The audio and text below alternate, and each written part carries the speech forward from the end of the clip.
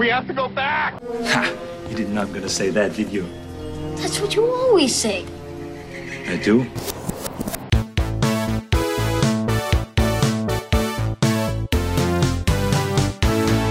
Hello, everyone, and welcome back to the Flashback Flicks Retro Movie Podcast. I'm Ricky. I'm Grayson. And today we are going to take a look at a movie all about an action hero who breaks the fourth wall and makes self-referential jokes in honor of an action movie. Breaking the fourth wall, making self-referential jokes. That's right, we are reviewing the 1993 movie Last Action Hero in celebration of Deadpool 2. This time, it's Deadier.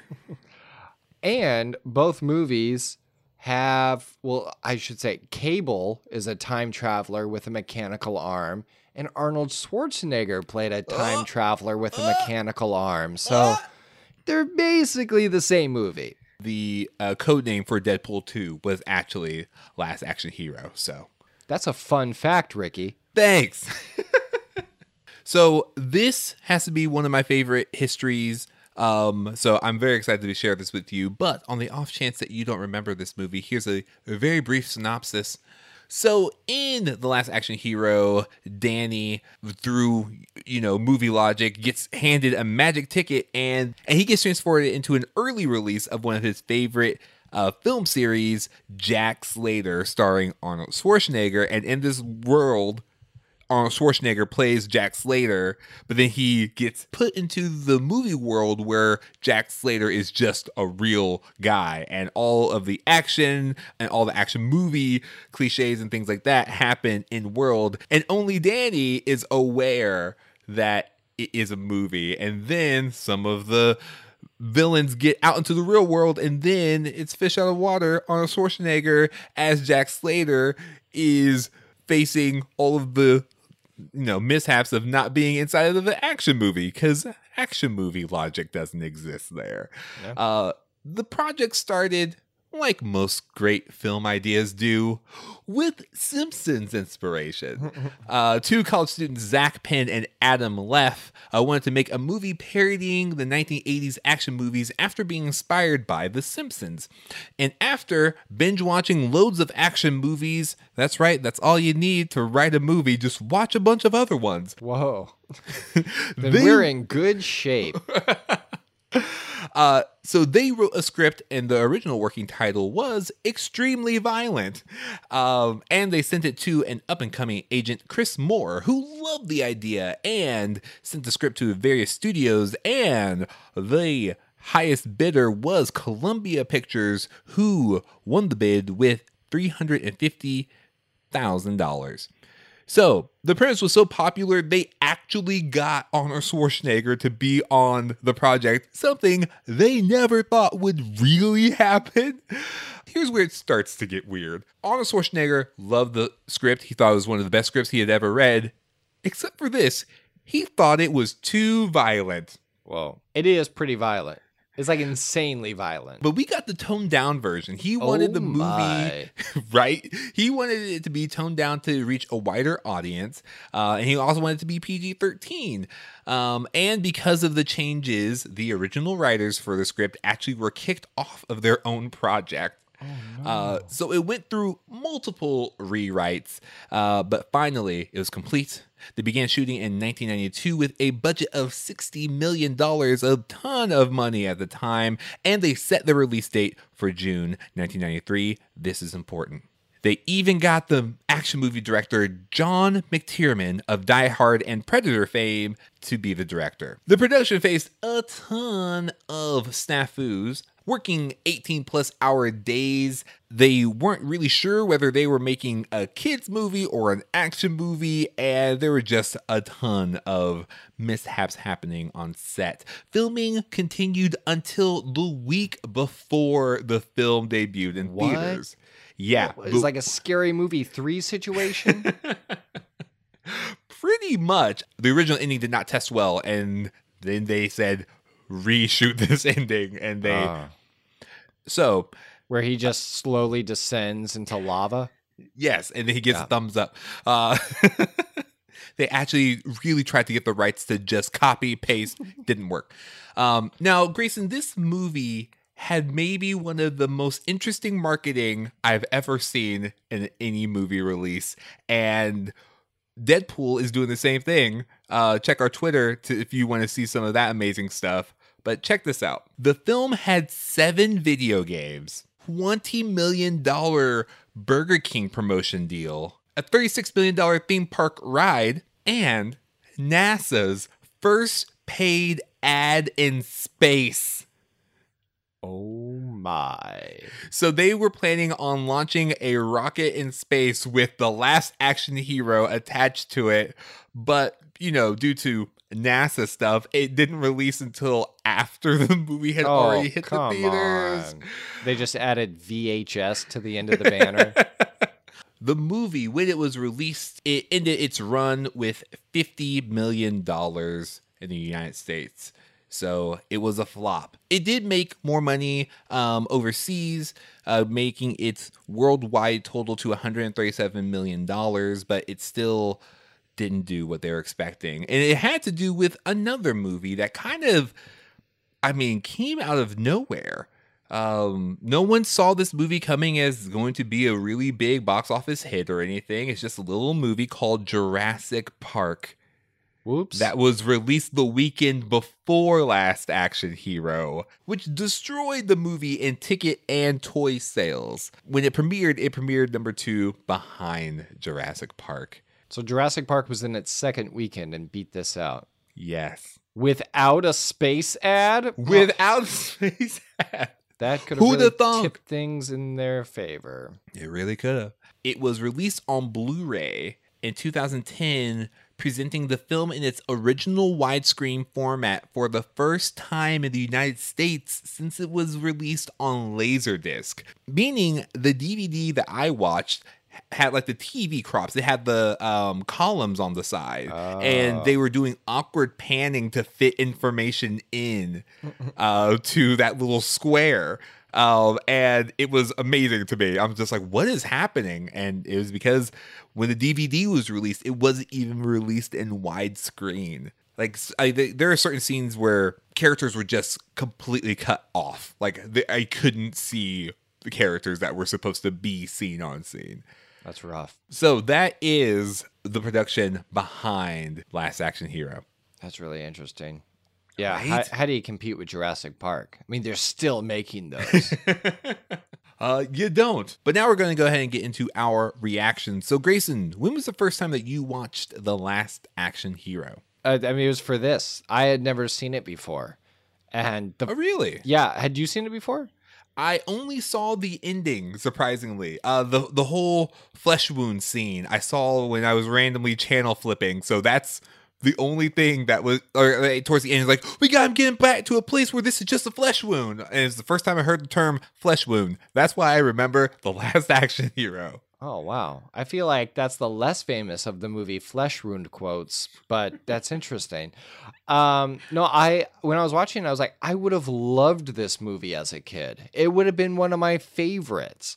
The idea of establishing the rules of the movie universe, I just thought it was really well done. And as far as character introductions go, walking on top of cars, smoking a cigar with that enormous belt buckle with the lieutenant screaming his name, it has to be like one of the coolest entrances. And that's the thing, like his character is supposed to be cool and is actually pretty cool. Like I would watch this series of movies. And Absolutely. I think it would be really easy for it to seem like kind of dumb and like, why is this kid a fan of this? Or like when you watch movies about stand-up, a lot of times the stand-up's not funny. Like this is actually an action film that feels like it would be an action film in that world. So that was really cool to see. I mean, I had a lot of thoughts about this movie, and most of them were just me reacting as an audience member, not as any kind of like critic or comedian or anything like that. Like I genuinely was reacting to this movie as intended. Like I was very creeped out by the Ripper. I think he has to be one of the creepier movie villains that I've seen. Yeah. But I do love this early 90s, late 80s motif of there's a kid who likes a thing and should be at school or at home, but instead he goes to this dilapidated place and an old man gives him something magical, a la Never-Ending Story, a la A Page Master. So I was like, this is a great tradition when normally it's books like the ones I just mentioned, but with this, it's movies, and there's a lot you can do with that. I even like his daydreaming of like Shakespeare. His teacher's like, Shakespeare was the first action hero. Yes. I was like, well, that's not the name of the movie, so move on. But Action Hamlet, I'm like, how has that not been a thing? To be or not to be, not to be. I just like there's several times when I was watching this movie where I just said, I love this. I'm here for it. Like how over the top they took everything was perfect. Like if you're gonna go for it, go for it. Yeah. And they went for it. It felt very similar to like Tropic Thunder, where it's a movie about movies. Yeah. And they have all the fake movies in there. And I think they actually went ahead and like made one of them or something like that. Like Action Hamlet with Arnold Schwarzenegger would be that movie to be made. That's the one that becomes like a weird cult classic because like, oh, did you see the movie of Arnold Schwarzenegger being Hamlet that was actually spun off from this other movie about a movie? I think that would play very well. Like if they made that today, like they would absolutely get, all of my money. Yeah, I love how film obsessed, especially with this kid in particular. Like he just loves this action hero. And I actually thought that they were going to do a thing similar to T2 because this movie came out the year after Terminator 2. It makes sense with the cameo. Right. And having, the Terminator cop in there. Yeah. And they just did the thing I thought they were going to do is like, oh, well, he sees him more like a father figure. And I thought they were going to kind of play on that storyline. Nope. He just wants to be him. He just loves action movies so much. That's it. That's just it. But the mom does see him as a husband figure. Yes, she does. She does indeed. Oh, and I completely forgot, much like I feel like the movie did, one of the people who was actually making their film debut was Bridget Wilson, who played Jack Slater's daughter, actually was making her film debut. And we would see her later in Billy Madison as Veronica Vaughn. Yeah, I went the whole movie going, later. She looks so familiar. And wasn't until I looked it up. Yeah. And she probably had maybe one of my favorite moves, which was she kicked the guy. I don't even know how they filmed it, but she kicked the guy in the crotch and then threw him over her head through another wall. One of the best moments in the movie, and that's like the last we see of her. I'm like, no, you guys, bring her into the real world. Like, I wanted her to go along for the rest of the ride. She was great. I just think that it would have been so fun to see her do more. Yeah, there are so many people in this where you're like, hey, you're that person. Like even the movie within the movie, like you got Whitney Houston playing the mayor, you got F. Murray Abraham as John Practice, even Noah Emmerich, who's in it for like half a second, just like he plays the rookie at the very beginning and then disappears. And then not to mention all the people that are just themselves in the real world. Yeah. I feel like they just filmed at another red carpet event. I didn't look up whether or not they actually did that, but that's what it felt like because they have so many people. MC Hammer, Little Richard, Jim Belushi. You got the Belushi, Chevy Chase, and Damon Wayans just next to each other. The great reunion. Oh my gosh. And this was actually uncredited, but I didn't realize it until the second time they made the appearance. The cartoon cat was Danny DeVito. These guys can't stay away from each other. I just laughed so hard. I laughed so hard when they said, "That's a cartoon cat. That's a cartoon cat." And he said, of course he was only on leave for 2 weeks. I'm like, this movie gets me. This movie gets my humor. I love it. This is perfect. Yeah, when I realized the cartoon cat was Danny DeVito, and you have other movies like Twins and Junior, they like consistently are working together. I never realized the missed opportunity of having the Penguin and Mr. Freeze in the same movie. How did we miss it? How did we miss it? It's not too late, Hollywood, because I know you're listening. Make Yes. it happen. But like this movie, I think, is such a good movie and so ripe for a remake. And I will share that later. But when you don't make all the millions, they rarely give you an opportunity to not make more millions. So, but I would love to see this make a revival in some shape, way, or form, because this movie was so much fun. It'd be fantastic. Yeah, there's so much to dig into with this movie. There's no way we can capture it just in this episode. But even that, I thank you for making the connection on Die Hard with the director, because when it started, it was like an action movie at Christmas, and it's like, yeah, it's great. And I was okay. So there was a moment in this movie that just made my brain explode. I had to like stand up when I was watching it. And we've talked about this over lunch or something. We've talked about this in the past where it's like in movies, how do they account for other people? How do they account for the actors that are in the movies in that world? Yes. Like in the Ocean's movies, I think it's Ocean's 12, they have a bit that Julia Roberts looks like Julia Roberts. Like they establish that they're there. And so this is the first movie to actually answer it and like do the rules that I can remember other than the Ocean's example. When they established that he was played by Arnold Schwarzenegger, I stood up, I looked around the room, I sat down, and I made a note of it. I just didn't know. I didn't know how to deal with it. I felt dizzy. Is what I did. I felt physically unsettled, to be honest. And so they dig into that, and then not only do they establish that he's played by Arnold Schwarzenegger and that he meets Arnold Schwarzenegger and that it's an important plot point that there's two of them, but they answer the question if he doesn't know Arnold Schwarzenegger in the movie universe, who accounts for all of his movies? Sylvester Stallone. That movie, I in that moment, I was like, they did it. They did it perfectly. They did, and they applied logic to it. The whole 555 phone numbers. That scene in the video store. All great scenes happen in video stores. It's fact. They got it. I want to see the supercut of like that scene and the Scream scene. Just explain movies to me surrounded by movies. That's all I want. That's the show. That's the show. Gosh.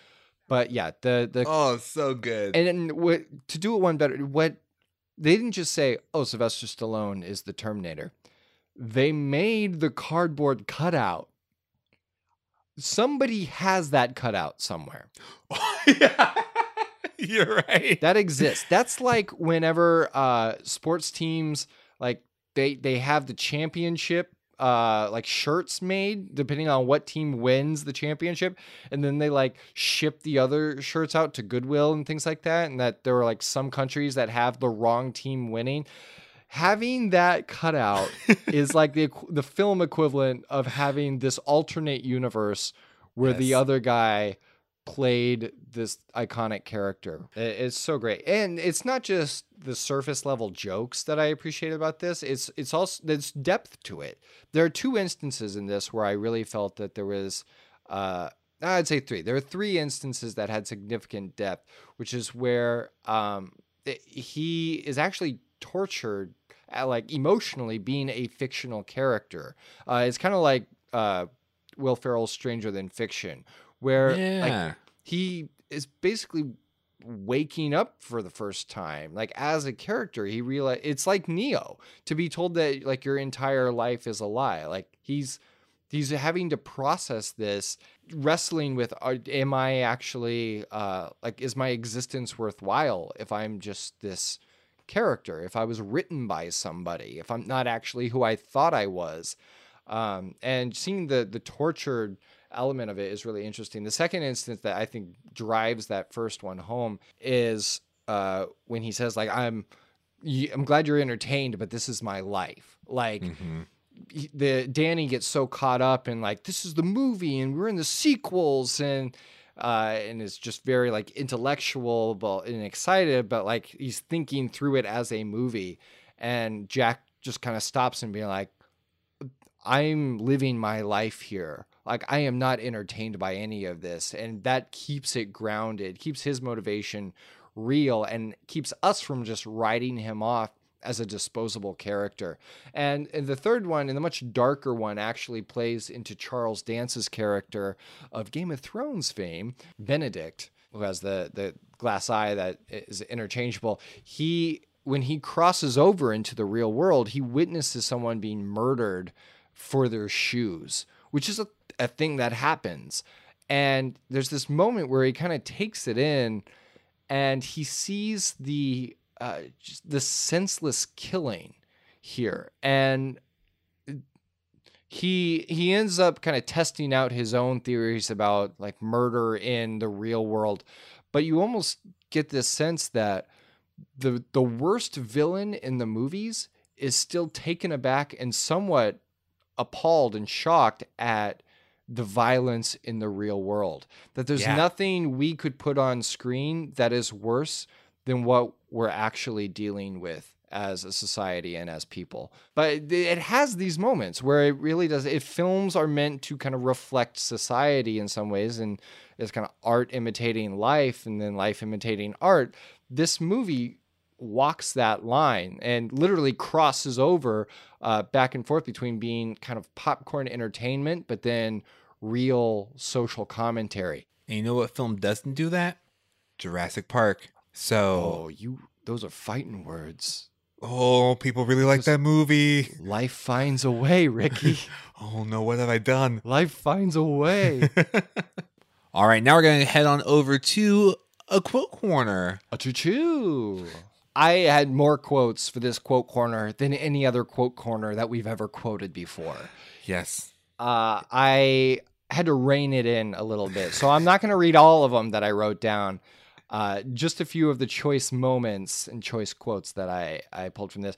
First one off the top, and this one's in the trailer too. But, like, this is the Lieutenant Governor. Punches Lieutenant Governor. It's like, when the governor gets here, call me. Which is so great now. Like, yes. it's even better now. Yes. Yes, it is. What a great way to just bring the future and entertainment together in one accidental stroke of genius. I wrote this next quote down more so out of confusion than anything. It took me a second to get it because it's not something that we say today. Maybe we never said it. Maybe this movie's the only one to say it. But he says, want to be a farmer, kicks him in the crotch, and then says, there's a couple of acres. Acres being the key word. And I was like, what? Tracts of land? Farmer? Okay. And then I was like, oh, I see what he did. Aching, like pain. And couple being like, he just kicked him in the crotch, like a couple of acres. Like they are aching. I see. It took me a while. What you can't see is this giant conspiracy theory wall that Grayson has pinned up in his office. It's all connected. Another great moment is when the cops go to the crack house there, and they go, doesn't look like a crack house. I'm like, what do you want? 60 guys dancing on the lawn, throwing cocaine at each other? I was like, yeah, I kind of want to see that now. A little bit, yeah. And then immediately after that, when the house explodes, the palm tree cop just saying, 2 days to retirement. It's beautiful. I love that moment. I think my quote corner for that scene would have been the card countdown. It's where There's a How note. did he know? I wanted. I just loved. It didn't make any sense, but it was beautiful. Maybe Where he- stop flipping through the cards. He said, "Hey Slater, 5, flip 4, flip 3, flip 2. It's a bomb. Run." Oh, I love it. It's so over the top. It's perfect. if he had just stopped flipping through the cards. Oh Yeah. man. These quotes are more. This actually ties into what I was saying earlier about the emotional resonance moments. Like when Danny says to Jack, "I'll teach you to be vulnerable. You'll teach me to be brave." That's so great. It is a commentary on these kinds of movies. Like they teach each other stuff, but it's true. Like that both characters are going to get something from this journey. I just thought that quote was worth quoting because it does capture the essence of what this is supposed to be. And then similarly, when he tells him, "Believe it or not, Jack, you're the good guy." That's something Jack has never heard.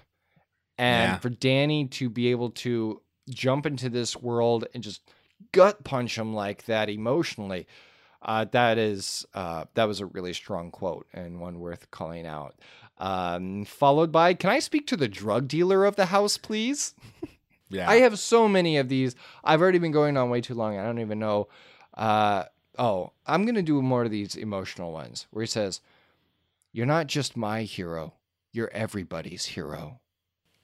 And then on the other side, "You know what that means, don't you? Leo DeFart is going to pass gas one more time." It's such a roller coaster of intellect and emotion here. Yes. And then probably two of the most chilling lines from this movie is, "If God was a villain, he'd be me." Which kind of feels like something George Costanza would say, like the phrasing of it. God was a villain, he'd be me. But Charles Dance makes it work. And then finally, "Here in this world, the bad guys can win." Man. I'm telling you, there are lines like this. There's so many. I didn't even read all the ones that I wrote down, but there's so many great lines. And I've heard it said that a great movie is comprised of a compilation of great scenes.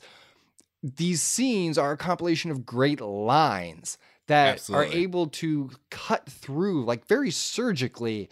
Like those kinds of lines saying like, "You're not just my hero, you're everybody's hero." Like they carry more weight than the words themselves. And that's what I really love about this. And that's why this is a very special quote corner. Very nice. Hey Grayson, Yeah, Ricky? do you want to be a farmer? Yeah. Yes, Aunt. Good. Because I have a great headcanon for you. I don't get it. It's very simple. Headcanon is a part of the show where we like to share unique ideas about the movie and untold stories based on evidence provided by the film. Oh, canon had two meanings. So my biggest piece of headcanon is that this is just the biopic of Dwayne "The Rock" Johnson's life. It just only really makes sense. He came out of an action movie. That's why he's in so many action movies and why he's so great at it. I like that. This movie world is so bizarre. And one of the things that I noticed was how Danny kind of had a certain haircut that reminded me of something else. And then it all made sense. This movie world is where The Room takes place. And Danny in this world, so because you know how Danny he Blues Clues Skadoos into the movie, the movie world's Danny is actually Denny from The Room. Headcanon. That's a real great headcanon. Did you have more? I did. And this one might be the one that you have. The golden ticket, Grayson. Oh, yeah. The golden ticket that he said was given to Houdini. I forget the lineage, but it's like the greatest magician in India, and then the greatest magician somewhere else, and then to Houdini, then to him. Yeah. Um, Like back before they had movies. Yeah. Yeah. So my headcanon is that golden ticket is actually the Willy Wonka golden ticket. And Another that- example of an older guy distracting a younger kid that should be in school with shenanigans. Yes. Shenanigans. I think it is one of Willy Wonka's golden tickets, and that Willy Wonka actually was just magic. And the world that he transported people to was one of pure imagination. Pure imagination. Come with me if you want to see a world of pure imagination. We managed to review quite a few movies with Arnold Schwarzenegger and not use his accent nearly as much as we have in this this review. Yeah, it's called for. For. Okay. So I had like a couple of half-cooked headcanons. Really, I tried to do a thing with like a Wizard of Oz tie-in because they make a comment of that, like go back to the land of Oz and I'm the Tin Man and all that. And I was like, oh, okay, that's interesting. Maybe I could do that. And I got as far as like Slater's the Tin Man. Danny is Dorothy, but maybe also the Cowardly Lion because he says he needs to be brave. And Nick is the Wizard. Like, that's all I got. So I gave up on that. Then I was like, interesting. Nick is Christmas movie. Maybe the owner of the theater is Santa. Like he's Saint Nick. And that's why it's a magic ticket. And he made up all the Houdini stuff. But it's called the Santa Claus. So I was like, okay, that's interesting. Maybe he's Santa. Headcanon. And then I was starting to think about Danny's actual life. He has a very dramatic life. His mom is a widow, even though she's very flippant about it. She just kind of like makes a joke about his dad being dead. I was like, that felt inappropriate, and I just got here. And she's got that going on. The home invasion escalates very quickly. Yeah, it kind of comes out of nowhere. And never gets caught because sometimes the bad guys win. Like it happens very suddenly, chains him to the bathroom Saw style and throws the key down the drain Saw style. But it's like, that's very dramatic. So I started to think like, oh, well, maybe Danny is in a drama and he is also in a movie, and that there's like another layer to this where his world could be entered from another reality, that there's no one real universe, that it's like Halloween Town, where there's Halloween Town and there's Christmas Town, but there's no like default. Like we are living in one reality of a movie, Danny's living in one, Jack Slater's in one, and you can just kind of hop around that way, where like movies are almost like planets, like you can just travel there. So that was another thought. But I actually would like to establish as like my headcanon for this episode is what they could have done with this, and more so the headcanon around how the ticket works. So they could bring Jack Slater to our world, and then there was Arnold Schwarzenegger and there was Jack Slater, purely because Arnold Schwarzenegger played him in a movie. Then that character was captured and able to be duplicated. So hopefully that was clear. Probably wasn't. If not, go ahead and hit that 15-second back button and listen again. Basically, that when you're in a movie, it creates a version of you that can then be duplicated in our existence. So what I think they could have done, what my headcanon about what they could have done, and it's desperately sad, but what they could have done at the end of the movie is put on a home video of Danny's father and use the ticket to bring him back. Oh my gosh, Grayson. Yeah, I know. Wow. Wow. And all of this was just to bring Danny's dad back. So when that reality set in, it wasn't as funny anymore.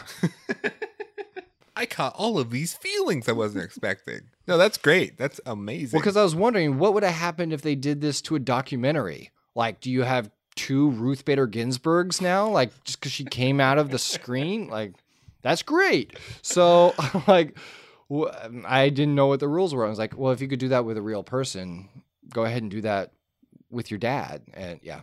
So, headcanon. In a city where recasts are happening all the time. And remakes are right around literally every corner. Oh, what's that? A remake of a thing? Oh, help! Oh, yeah, I'm sorry. I didn't see you there. We are remaking The Last Action Hero. Starring Dwayne The Rock Johnson as Jack Slater. You're welcome. That's my dead on The Rock I like impression. that. That's a great way to do recast and remake. Just make it like a I like that. We should keep that. I like it too. And or depending on if they're available, Liam Neeson. I have a particular set of skills, and doing this accent isn't one of them. And also depending on if they're available or if they're too busy making another Mission Impossible, Tom Cruise. It's running. It's just him running. I thought it was just 90s action music. Very similar. Yeah, very, very similar. That's my recast and remake for The Last Action Hero. That's great. Actually, on the remake side of things, I would absolutely love to see them do a Netflix original series of The Last Action Hero about either basically the kid teleporting in and out of genres. Basically, what I want is Wreck-It Ralph, basically, but with Arnold Schwarzenegger still as the Last Action Hero, Yeah. but they just go in and out of different movies and movie genres. Like, oh no, Jack Slater is actually in Shakespearean. It's literally just them remaking all these different movies, but with Jack Slater in it. That would be a lot of fun. For my recast and remake, I feel like I can't have the same gusto. I would just be redoing your bit. Do it. So I'll just say the names. I also had Dwayne The Rock Johnson, but I came with a backup. So you can have The Rock. I'm gonna Disneyfy this. Paper Johnson? What a terrible name. For Jack Slater, I would like to go Chris Hemsworth. He can play the humor, he can play the action. And I'm confused by my own recasting of Danny because naturally, I think we both know it should be season 1 Luke from Modern Family, but I was trying to recast more in the it wasn't even in the time period. This was 6 years after. Jake Lloyd. I want it to be Jake Lloyd because I really just want this to be a prequel for Jingle All the Way. Yep. And that's what it needs to be. For Nick the Projectionist, I have the guy who played Professor Slughorn in Harry Potter. I just think he kind of looked like him. Very nice. All right, now it's time for the classic third act finale, and we're just trying to see if we can make this podcast end on a good note. It's time for Reasons to Recommend. So, Grayson, why would you recommend The Last Action Hero? I would recommend Last Action Hero because it is a movie created by people who love movies. It is evident through every scene of this that this is made by people who truly love film, not just action films either. The presence of Seventh Seal, whenever Sir Ian McKellen appears as Death. If you haven't seen Seventh Seal, go out, watch it today. Get it. It is such a great classic film. I used to work at a comedy theater where they would give me a list of movies I had to see. The very first one on that was Seventh Seal, and they were absolutely right. It is an incredible film. And when was the last time you heard that referenced anywhere? This movie does it, and it does it for a purpose. And these people are historians of film. They honor the art form, and that is why this movie is so fun, and then also able to turn on a dime and make it have such an emotional impact as well, and actually have dramatic moments. In addition to just loving the subject matter, you can also tell that they have thought through the rules of this world and of this premise, and even to details of like, he doesn't know certain classical composers and classical music, because how often do you hear symphonies played in action films? Like, unless it's the score, like the characters themselves aren't really like deep diving into classical music, and they just kind of pepper in details like that along the way. And then they have the more on the nose call outs of like 555, and that means you only have a certain number of phone numbers, and that's what area codes are for. And they're able to both poke holes in it and justify it at the same time. And it's such a beautiful dance that they do here. And if none of that appeals to you, there is crazy action in this movie. What other movie do you get a minivan flipping over a Coca-Cola transport truck?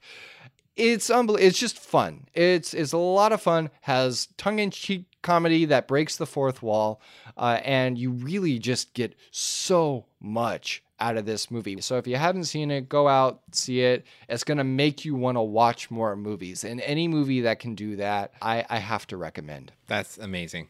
Well done, Grayson. Yeah, I would recommend this movie for a lot of the same reasons, but this movie has kind of grown this reputation to just be like a quote unquote bad movie. But man, I think when you have a premise like this, like what is the logic in an action movie? It's like, yep, you always have odd pairings of people. Done. It's just like, I just love how they solidified so many different things like that. And I think that those kinds of movies are just so much fun. It's a fun movie, fun premise, and if you haven't seen it, it's definitely worth a watch, because it hits that sweet spot of action movie genres where not everything is CG, and where they're just really just blowing stuff up. They're just exploding vehicles and structures for the movie, and there's a certain kind of excitement in that when you're watching it, because it's great. It's great, and it's over the top in all the right ways, and I just want more of it. So I'd recommend it for all those reasons. And they certainly were The Last Action Hero. Drop the. It's cleaner. And he certainly was Last Action Hero. There you go. So that is our review. Let us know what you remember about Last Action Hero on Twitter. We are at FlashbackFlix, and let us know. Actually, I think this would be a really fun question to answer. If you were to be transported to any movie genre, just like in Last Action Hero, what genre would you like to be transported to? I'll ask you this question, Grayson. Mm-hmm. Where'd you want to go? Is time travel a genre? It is. Then that. If I had to do a specific movie, it would be Back to the Future. I would go into the Back to the Future franchise, and I feel like from there they could splinter off, because when he goes into the Jack Slater universe, he kind of enters just like all cop action movie universes. So it would be that kind of like buddy comedy, sci-fi-ish kind of world. So yeah, I would want to travel to that world. Yeah. I've thought about this scenario before, unsurprisingly. And part of me knows that a lot of my interest deals with people dying a lot. So I think evidence. So I just think that the genre I would probably want is like an animated movie, or just specifically the Ninja Turtles movie, because I just want to eat pizza with the Ninja Turtles, and then true. That's I just live in the credits after that.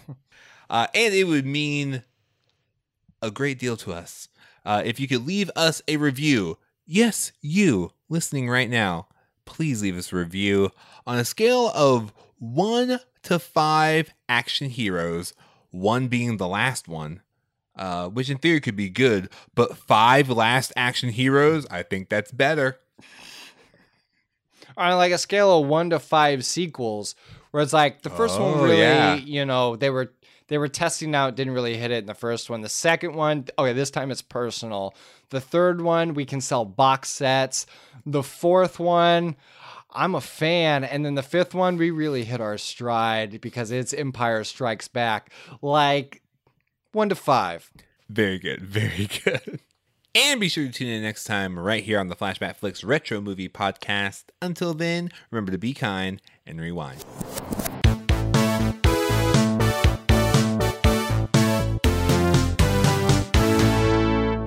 Next time on the Flashback Flicks Retro Movie Podcast.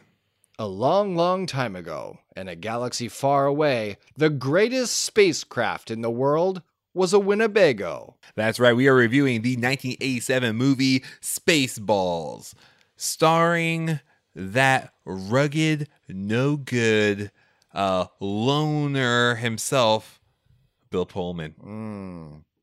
That guy certainly knows how to deal with aliens. He certainly has a genre. And we certainly have a preemptive headcanon.